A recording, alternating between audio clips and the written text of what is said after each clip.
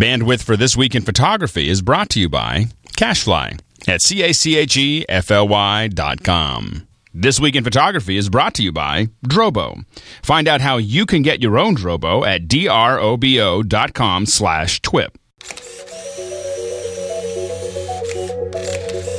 This week on the show, movie gear for film cameras. Is the LX3 skewed? And can you use an iPhone as a light meter? Right here on This Week in Photography, number 53.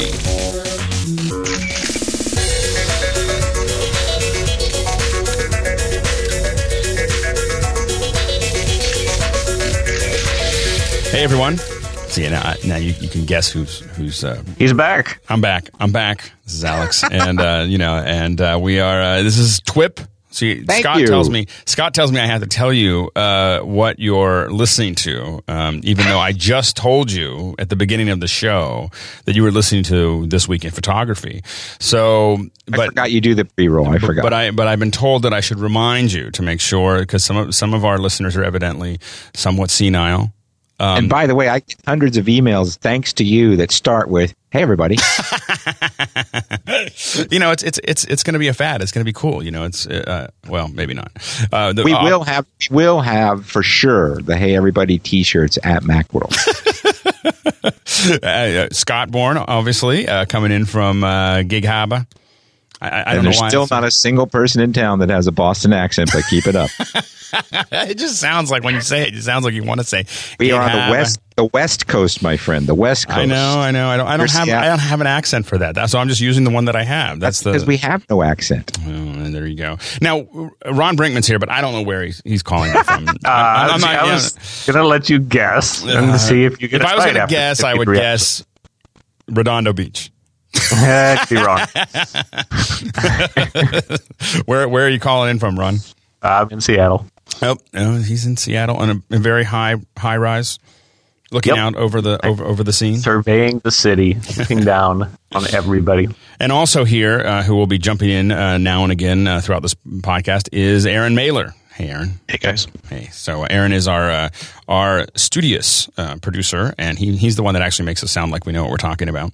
And so he will be jumping in and out during the Q&A. We're doing a Q&A session today, so it's going to be all questions all day. Well, maybe a little news. But all questions and hopefully some answers. No answers. We're just going to list the questions off and ponder them for like short, brief times. We'll just think. This is the Zen edition of This Week in Photography. Everyone just simply meditate. We're just simply going to meditate on the questions. We're not going to actually answer them because, of course, once you answer them, it no longer exists. Yeah. And Scott's we want to keep them in the ether. So we are continuing the linking contest to twitphoto.com. Scott, can you fill people in? Yeah, we're running out of time. This is the 24th, I think, as we record this. And on the 31st, we're going to check the referral logs and look at everybody who's linked to twitphoto.com. And one of those people will be randomly picked by computer to win about $1,000 worth of prizes. Now, don't take your leak down after the first, because we're gonna give away something else for the next quarter, and we'll announce that prize next week. But we'll be picking the winner and posting it at twitphoto.com sometime around the first, second, or third. So check that out. And I do want to just quickly mention, although it's not on the script, we are in the middle of the Aperture Nature Photography Workshop Contest number 2 for a free trip to Yosemite National Park worth about $3,500. So there's another contest for you. Nice. We've got in the news, Photo Plus Expo is happening right now in New York City. Happening as we record it. I think it will be done. Will it be done by Monday? It'll be done by the time the show airs. Yeah. So, but Steve and Fred are not with us because they are there having fun. Well, that's what what we call it. And it's got a big. Now, what is Photo Plus Expo, Scott? I mean, how is it different from Photokina or? It used to be called Photo East back in the old days when we had one in L.A. They called Photo West. Now they call it Photo Plus. It's just a big trade show. It's not limited to the trade, although they kind of pretend it is. Anybody can come in. I just got reports there today from the press office. More than 10,000 people have hit the show floor. It's just a big trade show for photographers, and because it's in New York City, where a lot of the photo business goes on, they get a lot of bigwigs there. And in the years after Photokina, like this year, frankly, it's not as exciting to me because all the big news tends to get released at Photokina, which was a few weeks ago. And now here you are with another big trade show. But it is the biggest show on the East Coast, and it's a well-run show, and there's lots of classes. And lots of people who've been guests or regulars on this show are teaching classes there or doing demos there. So it's fun. I was going to go, but I had to get some medical stuff done this week, and we're gonna let Fred and Steve give us a report when they get back. Fantastic. And I guess the next big one is PMA, right? Yeah, that's the first week of March, and I'm going to be there. And I believe you said you were going to go, but yep. we'll have a big presence at PMA because there are going to be some exciting announcements, and I'm trying to work it out that we can do a show while we're there. Oh, that'll be great. Is that in Vegas, or where's that at? Vegas. That's in Vegas, baby. All right. I think Ron needs to be there. Yeah. Also in the news, Apple releases Aperture 2.1.2. The primary feature is supposedly printing improvements for books, calendars, etc. Now, Aaron has not had a good experience with this. Aaron, can you fill us in on your experience with printing from Aperture? Well, to be totally fair about it, this is the first book I've printed with Aperture, so I don't want to say this is a blanket statement necessarily, but I was a little irritated to have sent in my first book for a test, and about 4 days afterwards they did the update. So I just got the book a couple days ago, and I got to say I'm not at all pleased with the quality that I've gotten, and I've heard a lot of other people online echoing exactly the same sentiment. And it seems like it's a service issue. I mean, I have to say that I've printed out of iPhoto, and we were talking offline about this a couple days ago, and the printing quality out of iPhoto I know was so good that I don't really, as Scott will attest, I don't really have a printer. I print stuff. I just send it to. He can launch the space shuttle from his desk, but he doesn't have a printer. Yeah, no. I travel a lot. I have a scanner. That's why he has the time to launch the space shuttles, because he's not fighting with his printer. Exactly. So I just send it. I send it out, but I've sent books out. I've sent all kinds of other things, and the quality is so good. People ask me like, "Where did you?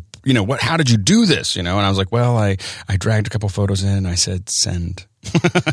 I know. I mean, when I was working at Apple back before, because I worked on Aperture prior to its release through, the first couple iterations of it, and I know at the time it was absolutely true that Aperture was going through a different fulfillment center. They were using different printers and a different company to do it.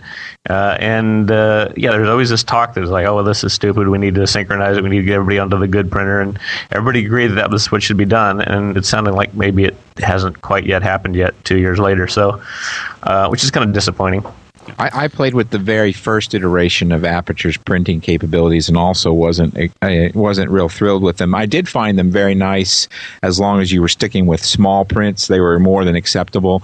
The bigger you got, like the bigger books, for instance, fell apart. And I determined that part of the problem, which may have been also, as you say, Ron, the service bureau they're using, but part of the problem was the compression. What's going on when you send that stuff out of Aperture is basically making a PDF. And they're compressing the heck out of that PDF, and it's so compressed that it falls apart when they decompress it, and therefore you get a negative result. And I think that's what this printing improvement is actually supposed to address, is that the data going through the pipeline is maintaining a higher quality. But I'm not convinced that that's all of it, because I think just the printer they were using, at least on the test I did, was not that great. Well, we're going to do some tests with the new one and see. I can report back to you on this because I'm going to talk to Apple about redoing this book, reimbursement on it, or getting a second run at it, and I'll do it with a new version. That'd be great. So we'll have an absolute one-to-one comparison before and after. Perfect.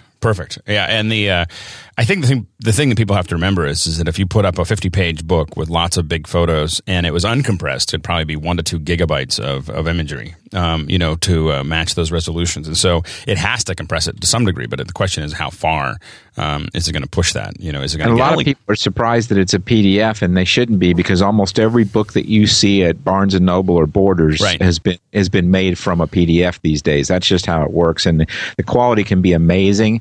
And I do think it also has to do with, your images. If you've got a lot of noisy images or a lot of images that are kind of iffy because the shadows are blocked up or whatever, that's gonna make you have a poor result than if you have well exposed, well lit images and with good contrast ratios, etc. Yeah.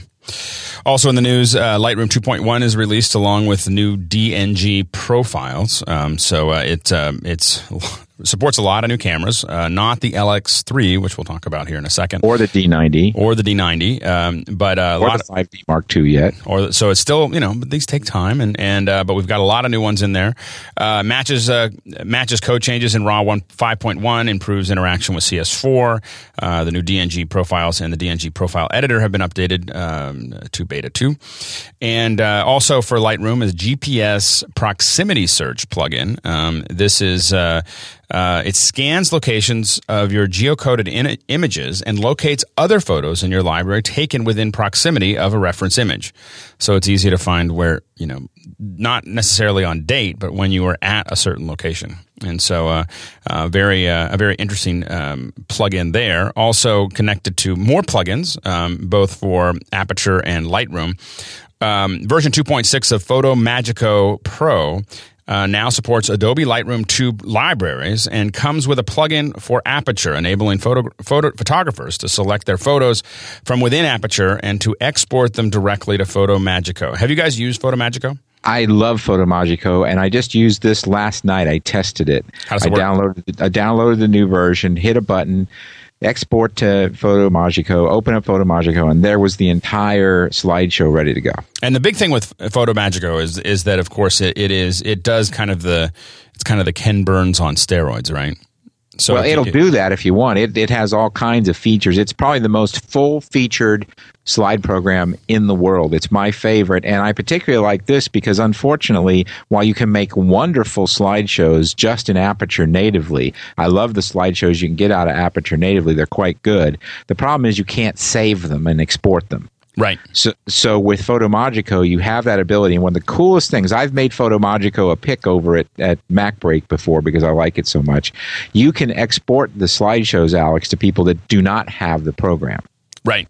Yeah, it's a really, really must have if you want to present. And you can stuff. You can put it up on a website too, right?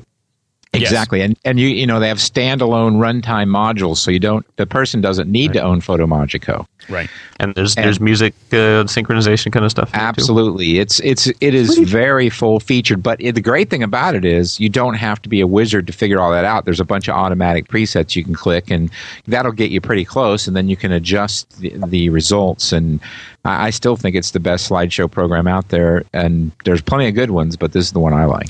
And whether you're using Lightroom or Aperture, you can now use that. So definitely, which is the nice thing because now you can work with either program. Right now, we've got some drama here. Drama. Okay, the drama is related to the LX3, something that Scott has here, and a lot of people have been pretty excited about. But there is an article talking about. That there is some serious barrel distortion issues that are showing up in the raw imagery of from the LX3. Ron, can you fill people in on this a little bit? Well, I don't want to characterize the drama as being related to the fact that there is barrel distortion on a small compact camera like this with an ultra wide lens. I'm not at all surprised about that. The interesting stuff to me is the fact that apparently Panasonic made the decision that all of that barrel distortion is automatically removed, whether you're shooting JPEGs coming out of the camera, or even if you're shooting raw photos with using their, what's it called, Silky Pics or something, their raw converter that ships with the camera. So basically, you never see this, or I think what they were trying to do was make it so that you never actually saw the distortion that was in the original images that came off the sensor. It was all corrected out automatically. Now, of course, the people started. There's an open source RAW converter called DC RAW out there that somebody did the work to figure out how to decode raw images coming off the LX3, and they started seeing that the images coming out of that were much different than what you would get going through the Panasonic approved pipeline. And it became obvious that what Panasonic had done is just sort of made the decision for you that they were going to do these corrections prior to letting you see anything, even in the raw workflow. And for me, that's the bigger issue, and something that I find a little bit annoying. I think it's mostly Panasonic being afraid to show what the real thing is back there. They sort of thought they could get away with it, and then they kind of got caught with their hands in the cookie jar. I just want to put forth a slightly different point of view. I think, unfortunately, we live in an age where we're willing to ascribe a negative, point of view to anything we find out about. I don't know that Panasonic wanted to hide anything. They might have just wanted to correct it for people, figuring they would prefer not to have barrel distortion. I would, in the raw file myself, like to have that choice, because sometimes I think the barrel distortion is cool. But I don't just know. a non-issue. I mean, if you're shooting landscapes, a lot of times you wouldn't even be able to tell that there was something like that going on. I don't like I said, I don't think it was particularly devious. I think it was just sort of. I mean, I would be curious to see, when they say it's a 24 millimeter lens equivalent. Is that before or after the barrel distortion correction? Because if you look at, the two, side by side of what comes straight out of the camera versus what you get out of the JPEGs, there's significant cropping that has to happen to deal with that de-fisheye kind of thing. So I'm curious what that 24 millimeter really would be if you tried to measure it. Well, what I did to compare was I looked at pictures I shot with the G10 at 28. Their conversion to 28 millimeters, and the LX3 is definitely wider. So even with the conversion, I'm guessing it's a 24. But I mean, part of what's going on here is this is a consumer camera, and because you've always got the willingness by the internet mob to assume there's a conspiracy. These are terrible lenses that barrel distort, and people have to be realistic. You're spending less than $500 for a compact camera. I've spent $2,000 for wide-angle lenses that still have barrel distortion. You're going to have barrel distortion when you go wide. That's just a fact of life. So that's your earlier comment was right on, Ron. It's not so much that there's some barrel distortion in a sub-$500 camera that goes to 24. It's more that there needs to be a little more openness, probably, so there doesn't appear to be any attempt by Panasonic to hide this. There's nothing they need to hide. They should just say, hey, we've automatically corrected for the barrel distortion for you, and if you want it, here's the button to uncorrect it. Well, I'd be curious too, Scott, if you just what you see in your viewfinder the same thing that comes out in the JPEG file when you look at it a second later, i.e., is the live feedback you're getting there with or without the barrel distortion? Are they doing, they have enough? You don't see the barrel distortion in the viewfinder, but then again, my eyes aren't so good that I can see every pixel on the back of one of those things. But I do know that since I'm not going to use their raw converter, I've been waiting for either ACR or aperture to work, and I've just been shooting JPEGs, and I haven't had any barrel distortion in my JPEGs. And the JPEGs, just to be clear, are so good that I printed a 13 by 19 JPEG from an ISO 80 shot just yesterday that absolutely blew my mind. And I couldn't believe that it came off a sub $500 compact, which I did shoot at 24, and there was no barrel distortion in the JPEG. So I don't know. This is either a big deal to people or it's not. I do think Panasonic should, now that this has all come out, they should address it. And I'm going to contact them and see if I can get an official comment from them. Yeah, one of the things I think is that this might be what's delaying. One of the things that came up in this article, this is from SeriousCompacts.com, is that this might be delaying the support of the raw version in Photoshop and Aperture and so on and so forth. I think that's just pure speculation, because all the other cameras that came out at the same time aren't supported either. There's no basis in fact for that statement. It's a guess. Okay, there you go. The question would be, when they do implement this in those packages, will they include? I mean, Aperture doesn't have any sort of controls right now for doing, de-barrel distortion. So does that mean that what's going to come out of Aperture will? If you're shooting RAW, you will always have something with barrel distortion if you're shooting ultra wide on there. That could be a factor. That might mean the need for another plug-in in Aperture that deals with that, or maybe they'll provide some sort of information that lets people deal with it separately. I know that, for instance, in Capture NX2, you can adjust for barrel distortion and vignetting and things like that. I don't know if Aperture might want to add that feature someday. If you're listening, Joe Shore and company. Now, I just have to say that we had very good, accurate lens, undistortion algorithms in Shake. So those algorithms are all sitting around Apple, and I tried to get those into Aperture when I was working on it, and I was sort of poo-pooed about how important it was. And, maybe one of these days they'll go dust those off and put them in there. Maybe they'll finally listen to me here, damn it. So now to further the drama here, Scott has a MacBook Pro with a glossy screen. And there's been lots of talk and lots of emails about the glossy screen. Scott, what have you been hearing? Well, there are people who are making decisions that the glossy screen can't work, and in typical internet forum fashion, they've never seen it. I do think this is one of the best screens I've ever seen on a computer, but it is glossy, and under certain lighting conditions, as a photographer, that can be problematic. But because it's on a little 15-inch laptop, all you got to do is turn your body a couple inches this way or that way. And yeah, you see glare when the computer's off, no doubt about it. But as soon as the computer's on, that thing is so bright, that LED screen is so bright that you do not see any glare in my experience. Now, would I use this as my sole editing monitor? No, I wouldn't. But glossier matte, you wouldn't. Exactly. That's the point. Yeah. I'm going to be using a 24-inch glossy cinema display as soon as they ship them. So that's not what bothers me. You control the light, and it's fine. And these are gorgeous, gorgeous screens. This is the finest laptop I've ever owned, and I've owned a lot of them. The only thing that I don't like about the thing is getting used to the buttonless trackpad, because I kind of lean my hands on the computer sometimes, and all of a sudden the cursor's going crazy. I don't know what it's doing or why I'm doing it. It's because I'm accidentally touching something near the trackpad. Other than the buttonless trackpad, I've had no trouble with it. And that's just me getting used to it. That's a user error. But I think it's fine. And I'll tell you this, it is fast. It boots up fast. It loads both Photoshop and Aperture very quickly. The new Photoshop is optimized to take advantage of, the graphics processing chip. It works, and as does Aperture in my stopwatch test, which is not exactly scientific because my stopwatch was manufactured in 1952. It's about 40% faster for both Lightroom and Aperture, which is not one of those kinds of things that, you can only measure with a stopwatch. You see it with your naked eye. It is just faster. So everything's fast. And it's a great computer, in my opinion, for photographers. If you don't like glossy screens, there's a sticker. I just do what Alex is doing. Get a sticker. Yeah. And as soon as you get that sticker and you're happy with it, Alex, we'll talk about it here on the show and let everybody know. But I do urge people to actually look at this screen and look at it with a photograph on it, not while it's on. Don't look at the screen while the computer's off.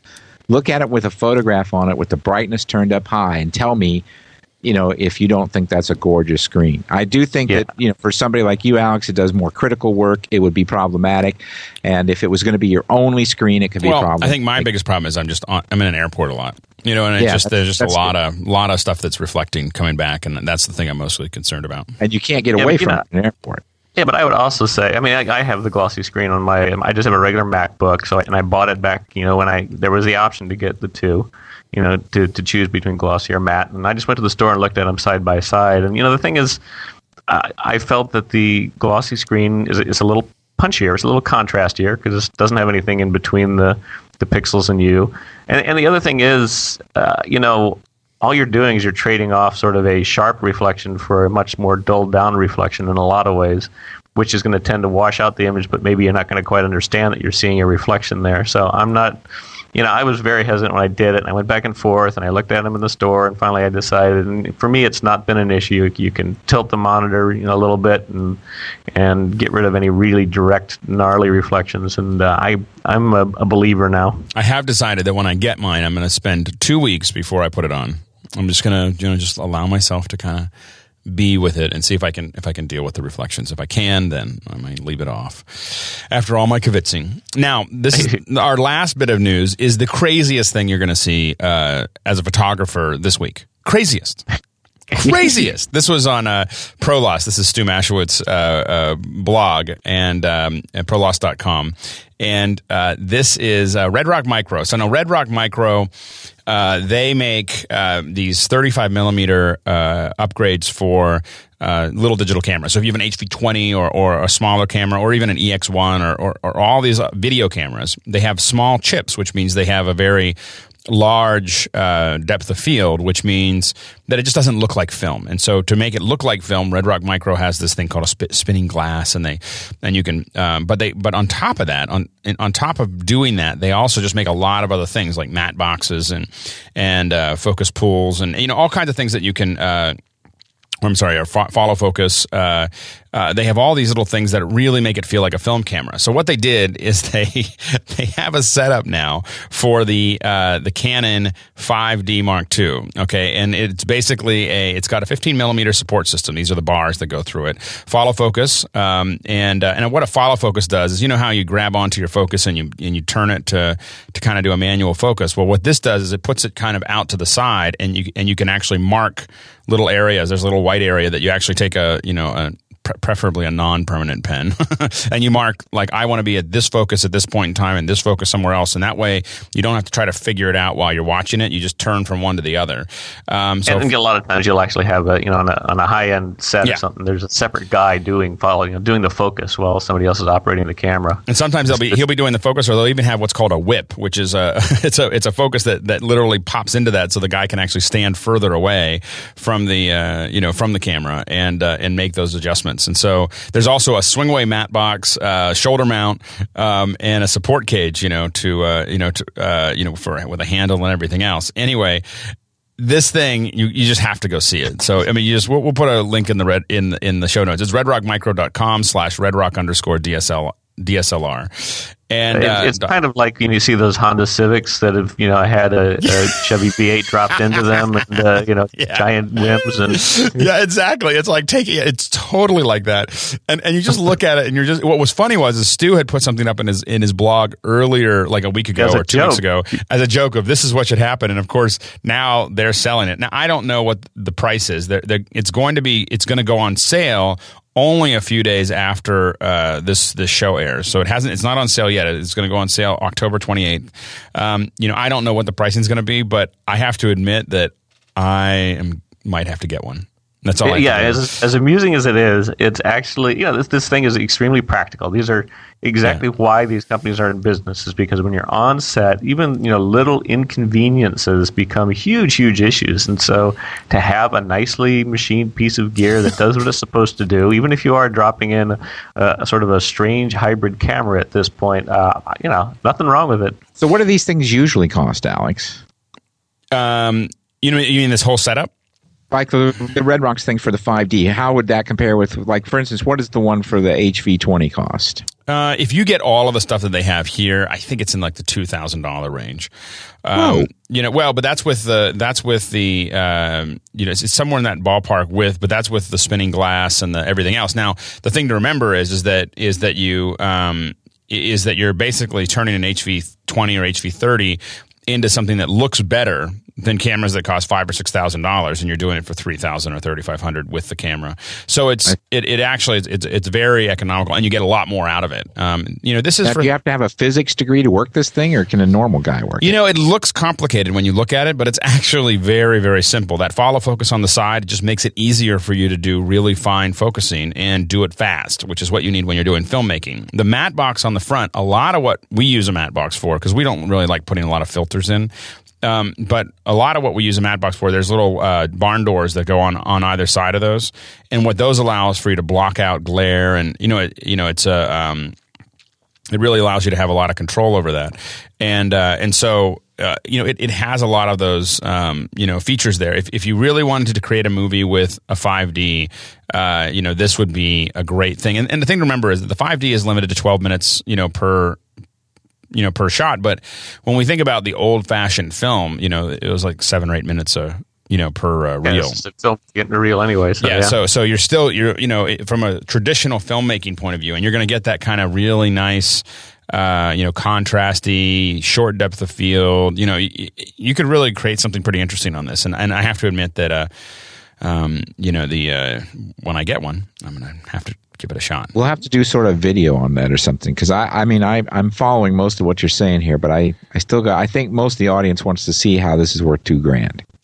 Well, I don't know how much this one's going to be. It could be a lot less than that, or it could be more. I don't know what all the components cost, so I don't. It could be as little as $600 or $2,500. I don't know what the number is because they haven't posted it yet. So before we make a decision about how much does your Wembley head and that whole setup cost, Scott? Well, that doesn't matter. That's a different Of course, that's immaterial. So that's for bird photography. That Exactly. has I object. So anyway, definitely check that out. RedRockMicro.com. It is the craziest looking thing, and it makes me want to buy a 5D even more. So anyway, it's also, by the way, being made for the D90. So you can get it for if you have a Nikon, if you're of the Nikon persuasion, you can get it for the D90 as well. My D90's on the way. Yeah, so you can get it in Sky. You could be making movies with your Red Rock Micro setup and your D90. I know you're excited. So anyway, site of the week coming up here. We got this is a suggestion from Aaron. This is CambridgeInColor.com. Aaron, can you give us a little feedback of what the site's all about? Sure, absolutely. It's a really nice site. I found it a couple of years ago when I was doing a quick search trying to find some nice little online calculators for computing the number of shots I would need, on a panoramic head for a certain lens length and so on. So the thing about the site is it's really beautifully laid out. I mean, it's wonderfully illustrated. It's got a lot of great information in it, and it covers a huge array of interesting concepts, from some very advanced stuff down to just some very simple introductory material about digital photography in general. So, I won't go into too much detail here. I just encourage people to visit it. But if you just want a nice overview of all kinds of different techniques, things from understanding aperture, understanding image sensors, has lots of little calculators in it for telling you how to compute all different types of configurations you might have.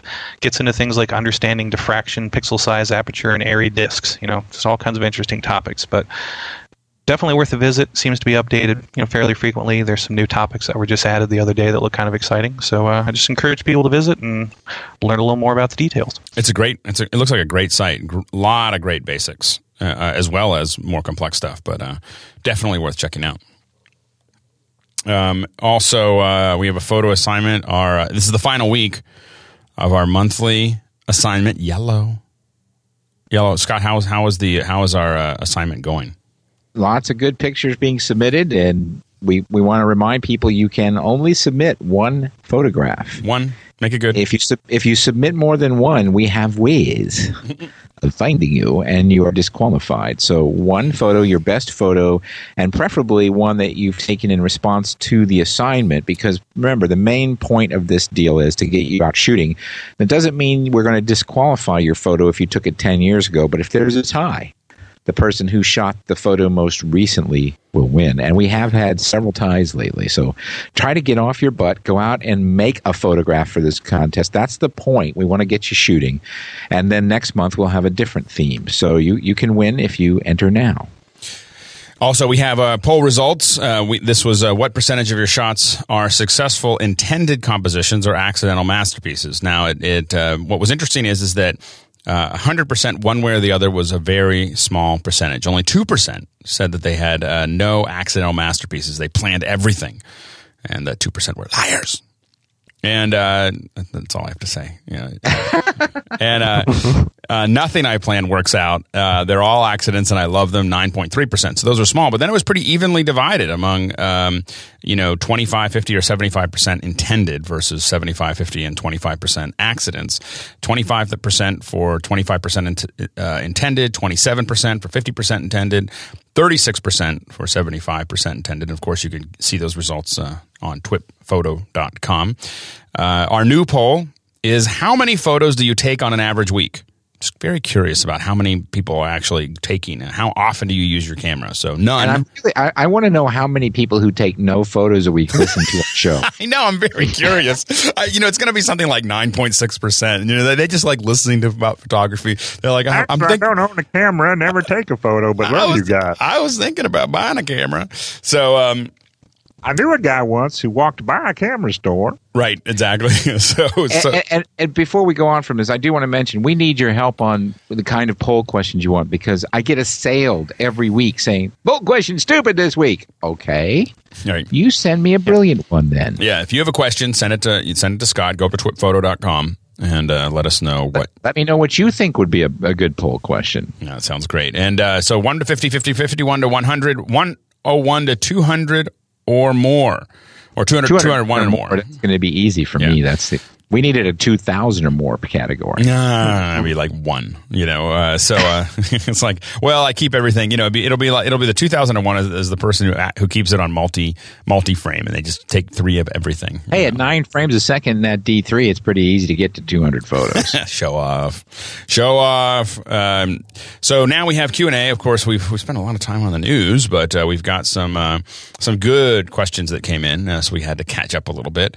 The first one is, this is from Scott, and not Scott Bourne, but another Scott. We don't know what his last name is. This is, hey, Twippers, I have a question concerning photo applications on the iPhone. Do you know if it would be technically feasible to create an app that acts like a light meter where you input your ISO and aperture and then use the iPhone's built-in camera in order to calculate the appropriate exposure?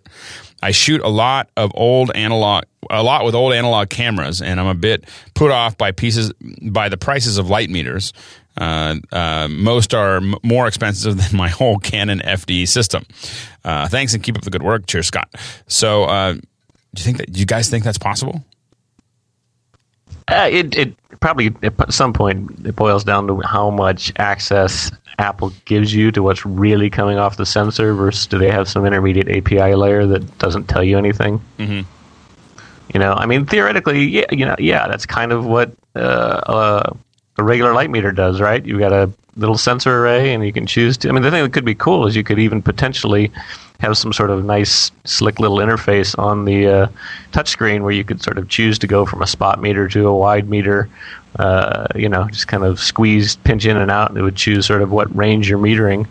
But yeah, theoretically it's possible. I don't know how likely it would be given how much. It seems like Apple kind of locks up that camera in terms of access to it. There's an ambient light sensor in the iPhone too, but I doubt it's anywhere near as accurate as you need for a meter. Yeah, and I think you'd have to do it through the camera. But I could see something where if you held that camera up to about the same scene and tried to, it could give you a decent idea of what, a decent, f-stop setting would be or shutter speed. I don't know. I can't imagine it working, but possibly there'd be enough. I mean, who knows how complicated the sensor is that's in most of these light meters anyway. But not that I've used one anytime recently. So it may be possible. Next question is from Hamish Carpenter, and so the question is: I have a Rebel XTI and a MacBook Pro. A MacBook Pro with only iPhoto right now. I am looking to upgrade to Aperture soon. I purchased some new reflector lights to practice portrait photography in my basement studio area. I am looking for a program and an accessory if needed to tether my camera so my laptop can take pictures. And I want to be able to see. He wants to be able to see immediate feedback on the LCD screen. I'm not sure if my camera supports this, or do I need to upgrade? So that's the question from Hamish. What do you guys? It sounds like that the XTI is not compatible currently with Aperture. Scott, is that correct? For the tethering option, that's correct. Right now, Canon does if you have a Canon, there is already I can't remember the name of the software right now, but there is already software that comes with the camera that should allow you to do the tethering and shooting from there. Is that, I believe now, Aaron? You did a little research on this area. Yeah, the aperture issue is true. I just want to make clear, doesn't allow for.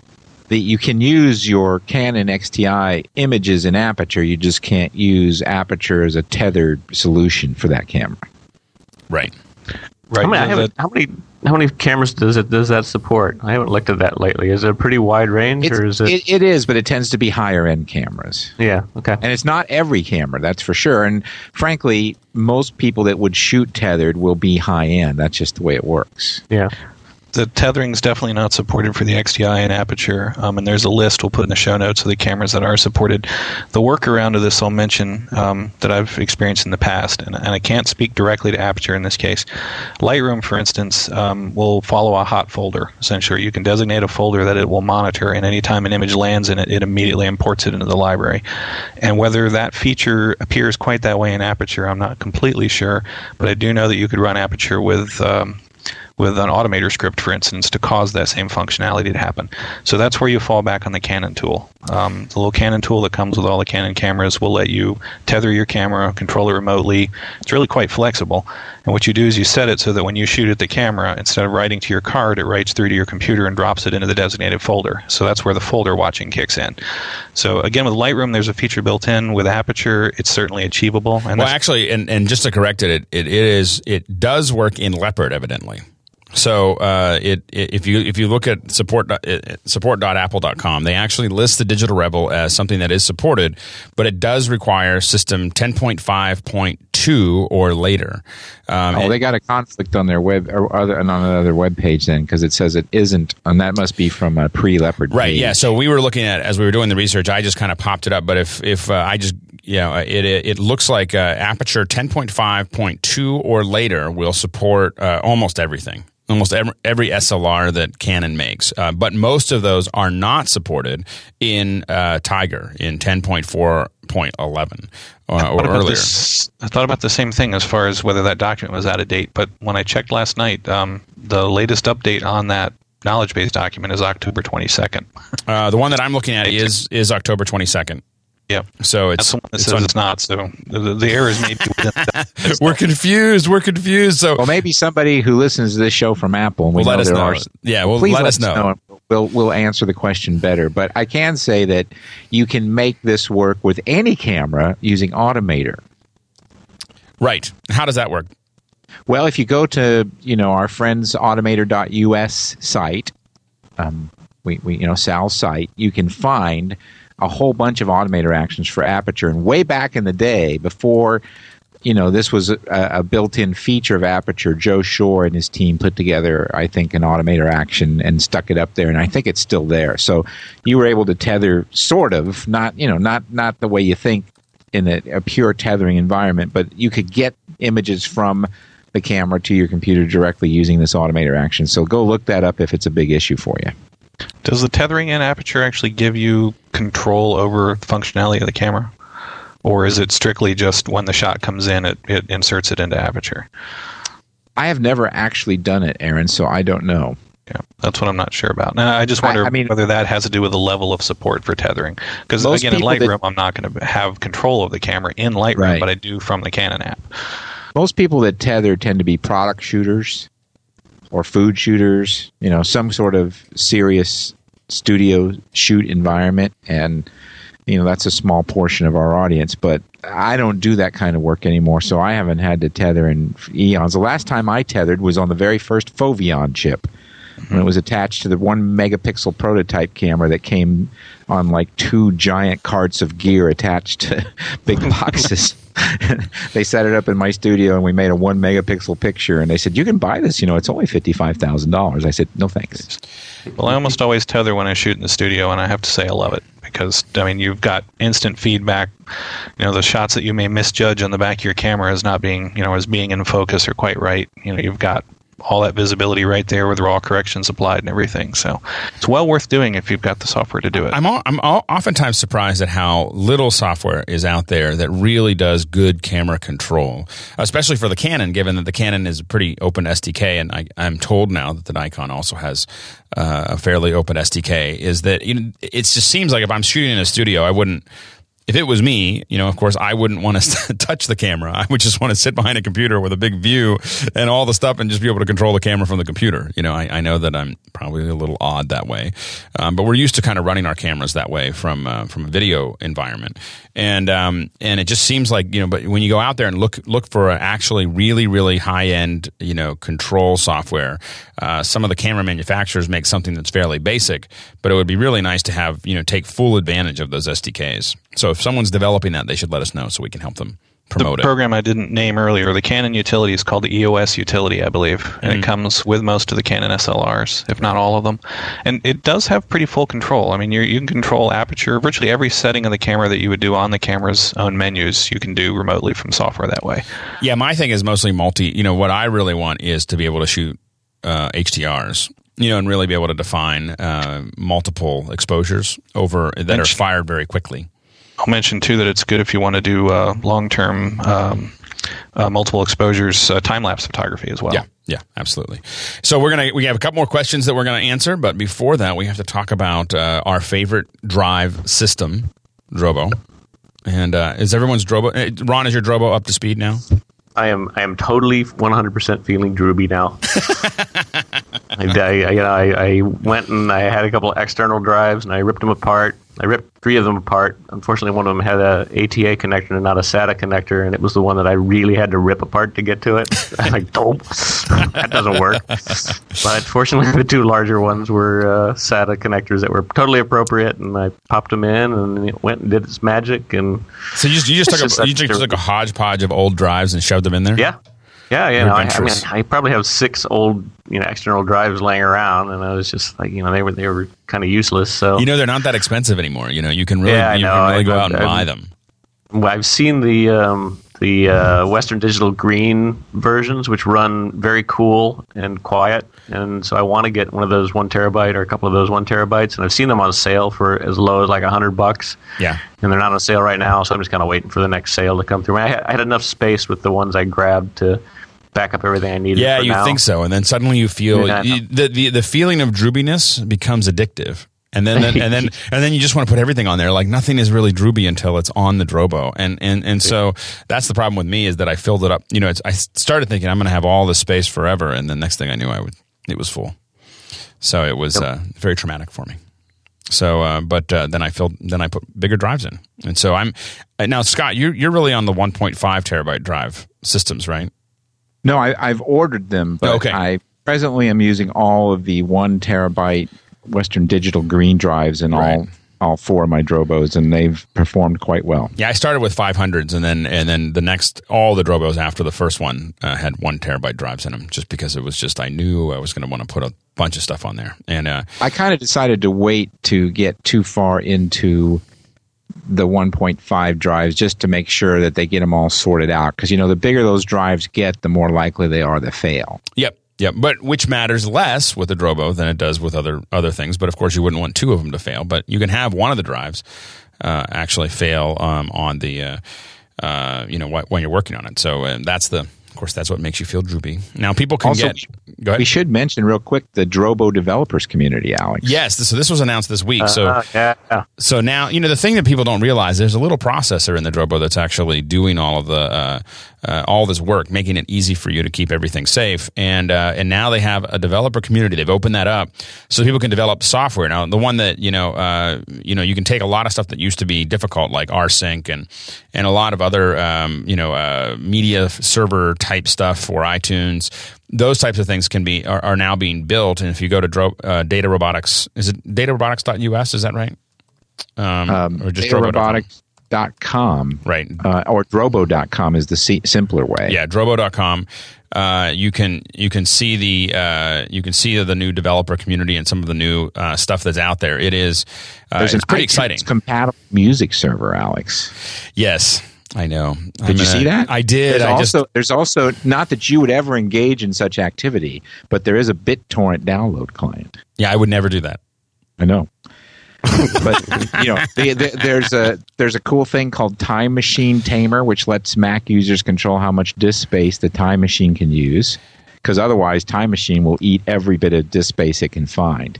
So there's cool stuff going on there, and they're working with developers to take advantage of it. I hear this all the time. I don't want to pay $500 for a container that just holds disk drives. You're not. You're paying for a computer, my friend, because there is a computer in there, and this is the proof of it. They've got all these cool things coming, and they want more, so be sure to visit that part of the site. Remote access of your Drobo and Drobo Share from a web browser or mobile device like an iPhone. You know, I mean, that's the kind of stuff. Yeah, that's the one that jumped out at me that sounded very, very interesting. Yeah, so there's a lot of stuff coming with Drobo Share, so I mean with Drobo apps, and so definitely something to check out. And you can get $25 off the purchase of either the USB or the FireWire. And where do they go, Scott, for that?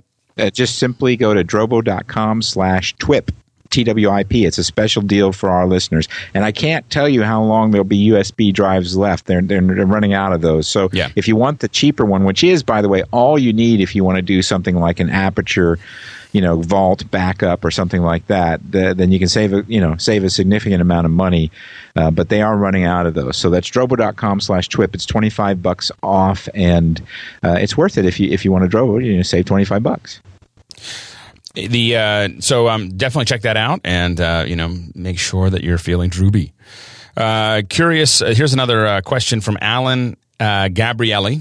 And he said, you've talked several times about using a 50 millimeter lens as a preferred walk-around lens. I have a Nikon D70 and maybe buying a D300. Nikon does not make a 50 millimeter DX series lens. If I buy a 50 1.4, will it behave like a 70 millimeter on my camera? If I buy a 35 millimeter 1.2, it will act like a 50, but it'll be slower. Can you advise on the trade-offs between the two choices and perhaps a recommendation? Wow, that question kind of hurt my brain. I think a lot of this has to do with the difference between the APS sensor or a 35 millimeter and how it's going to... he's trying to make and a whether decision.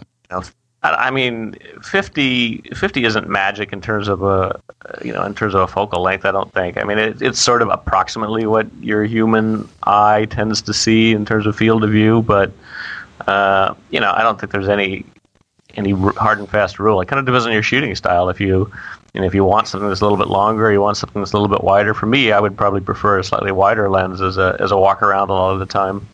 But it's the being able to get that 1.4 aperture is sort of the key point. So I'd probably still, it doesn't hurt to have a nice, fast lens in your kit, whether you've got a crop sensor camera or not. My walk-around lens is actually an 8mm Sigma. That way, when I take pictures of everything all at the same time. No, I think that I'm a big fan of, like, when I say a walk-around lens, talking about a 50 millimeter, and it is just a 50 millimeter. It's not any kind of digital 50 millimeter. It's just a real 50 millimeter, which is an effective. I think it's actually I want to say 80. It's not really a 70, right? It'd be closer to it. It depends on what camera you put it on. So on the Nikons are 1.5 crop factors. Oh, right. The Canons are 1.6s. So do the math. I don't know what it comes out to exactly. Right. So I think it's about an 80 millimeter, and I take a lot of pictures of people.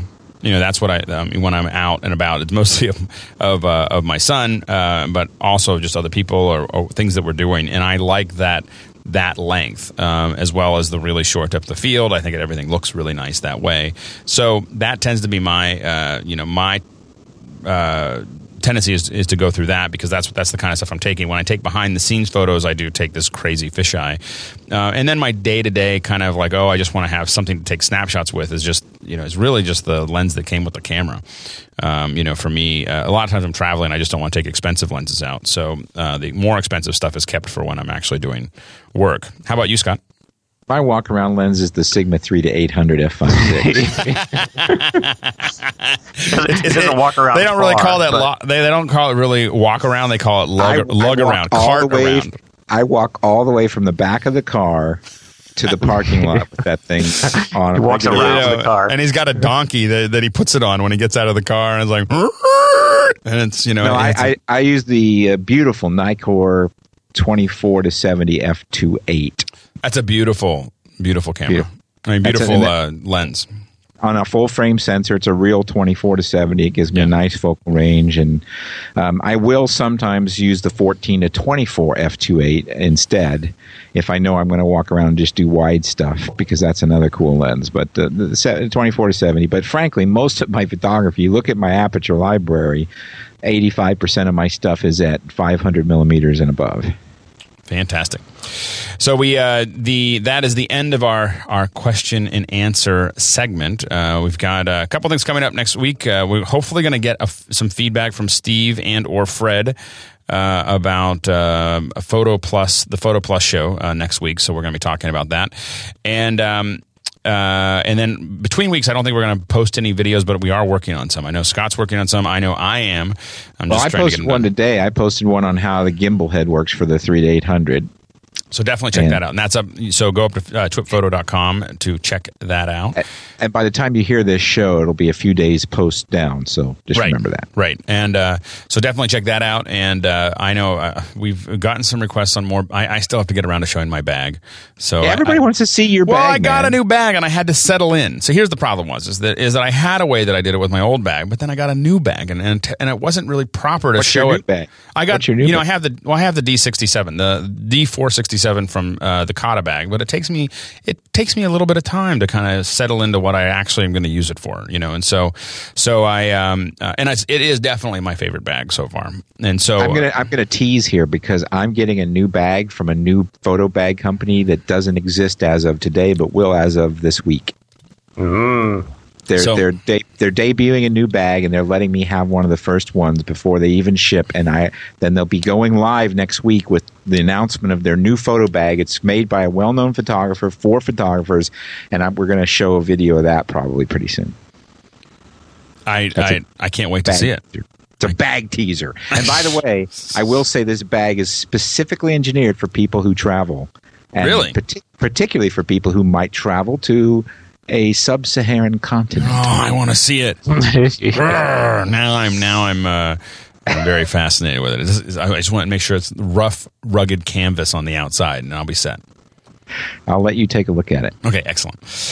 We have a tip of the week, and another tip of the week that was submitted by a listener. This is from Ron Reed, and he said, "I think this is really cool. A fellow named Phil Harvey has a Perl script that will scan all of your photos and export the EXIF data to a CSV file." Now, the question, of course, is why would you care? If you are on a limited budget and want to upgrade your lenses but aren't sure what focal length you normally shoot, his script can tell you. So he thinks it's a great tip, and it sounds actually really, I just find fascinating that someone would write a Perl script that would export all the EXIF data. Now, all that EXIF data, of course, it's contained in your images. So what has to happen is that it just has to look in the right place there to pull the data out. Ron, can you extrapolate a little on this?